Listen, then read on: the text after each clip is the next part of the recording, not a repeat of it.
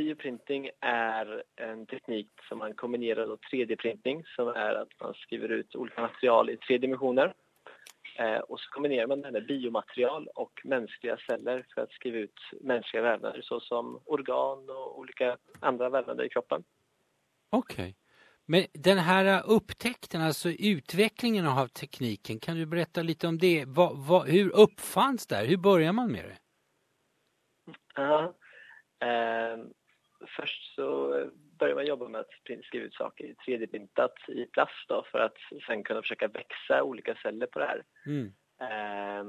Och det var väl hyfsat bra resultat och sen, men så började forskare fundera på hur man kunde inkorporera cellerna in i materialet och in i då hydrogeler, framförallt olika biomaterial.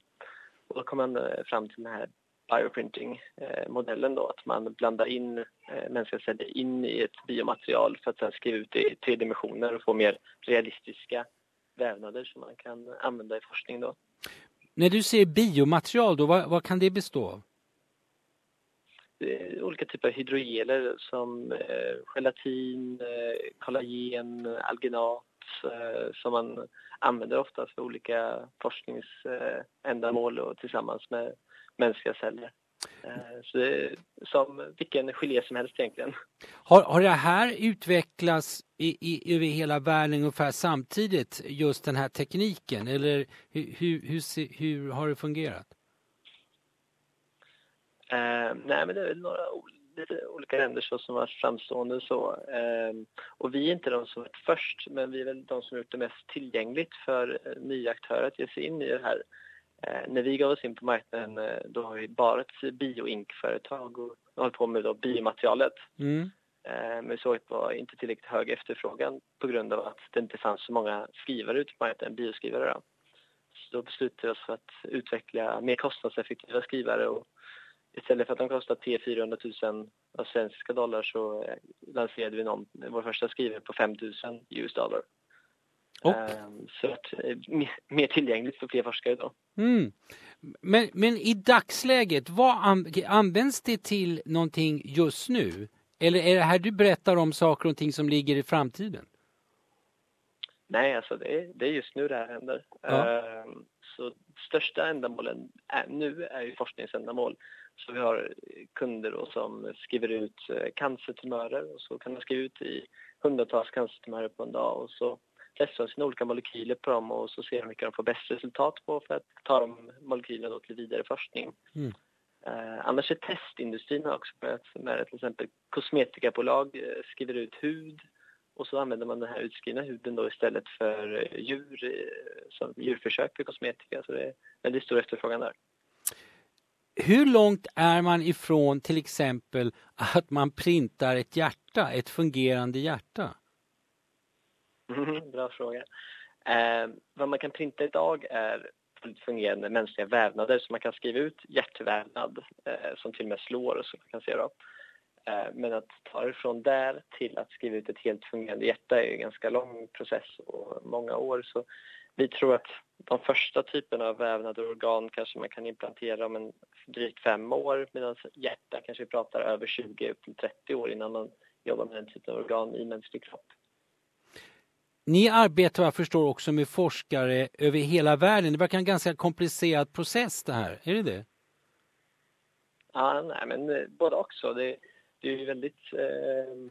Det ökar ju hastigheten i hur det utvecklas. Vi finns i 30 länder ungefär, våra produkter, sedan januari förra året när vi drog igång. Vilket gör att vi kan samarbeta med forskare världen över och sammanföra forskning för att på så sätt accelerera utvecklingen av tekniken, vilket det är otroligt spännande och öppnar upp många nya dörrar på så sätt. Men visst har det sina komplikationer också. Vilka är det som stöder er forskning? Vad får ni bidrag ifrån för att utveckla tekniken? Ja, vi ser inte oss som ett forskningsbolag själva, utan vi kommersialiserar teknik. Ja.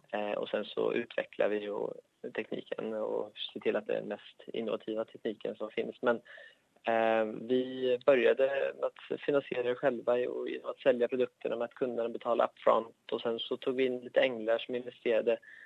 Och i november förra året så börsnoterade vi oss på Nasdaq First North i Stockholm, Sverige faktiskt.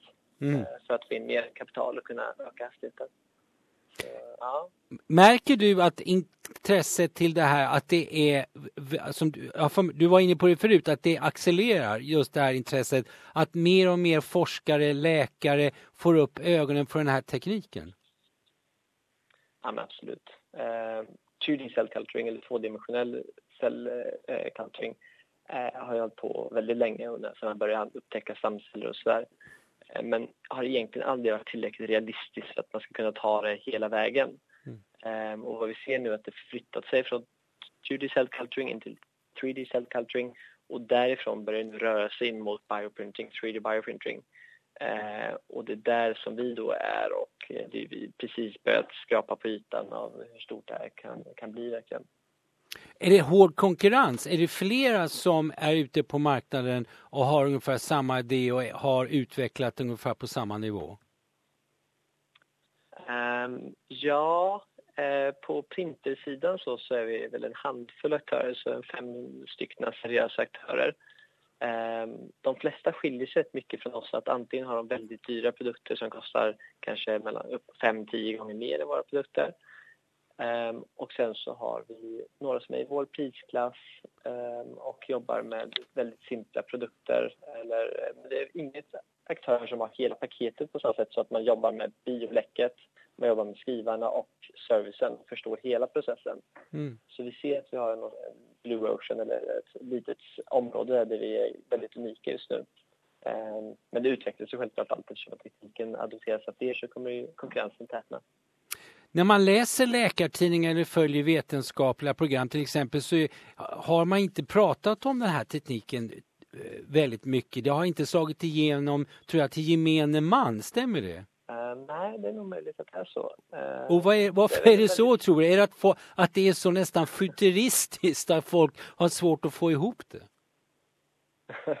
Ja, men lite så kan det vara, att man är rädd att man lovar för mycket så att folk tolkar det som att vi ska skriva ut nya hjärtan här och implantera nästa år, utan medan det egentligen handlar om att kunna förbättra forskargrunden, att kunna komma fram med bättre realistiska tredimensionella modeller att göra tester och forskning på. Och det är ganska långt då ifrån att faktiskt implantera organ, men desto större användningsområde nästan mot fullständiga organmarknaden då. Och nu har du varit i Canberra. Berätta, vad gjorde du här i Australien för något då? Ja, jag var först och främst och besökte lite kunder som jag har här i Australien på några olika universitet och ett sjukhus som samarbetar med universiteten. Och sen så till Canberra som det var en mässa inom tissue engineering and biomaterials. Och visade upp vår produkt och visade vad man kan göra med den här typen av teknik och hur den kan förbättra de här väldigt forskarnas forskning för att få bättre resultat i det de håller på med. Så det var väldigt god mottagning och inspirerande att lyssna på de här forskarna som är bäst på det de gör. När man tänker på det här globala perspektivet, Sverige, USA till exempel, och så Australien, hur ligger Australien när det gäller forskning kring vävnad och så? Jag skulle säga att de ligger rätt bra till. Det finns en del institutioner som har kommit långt inom området och det satsas mycket pengar på tissue engineering och 3D fabrication som det kallas också. Så vi ser att det är en ledande aktör, så en av de som verkligen har tagit klivet in mot den här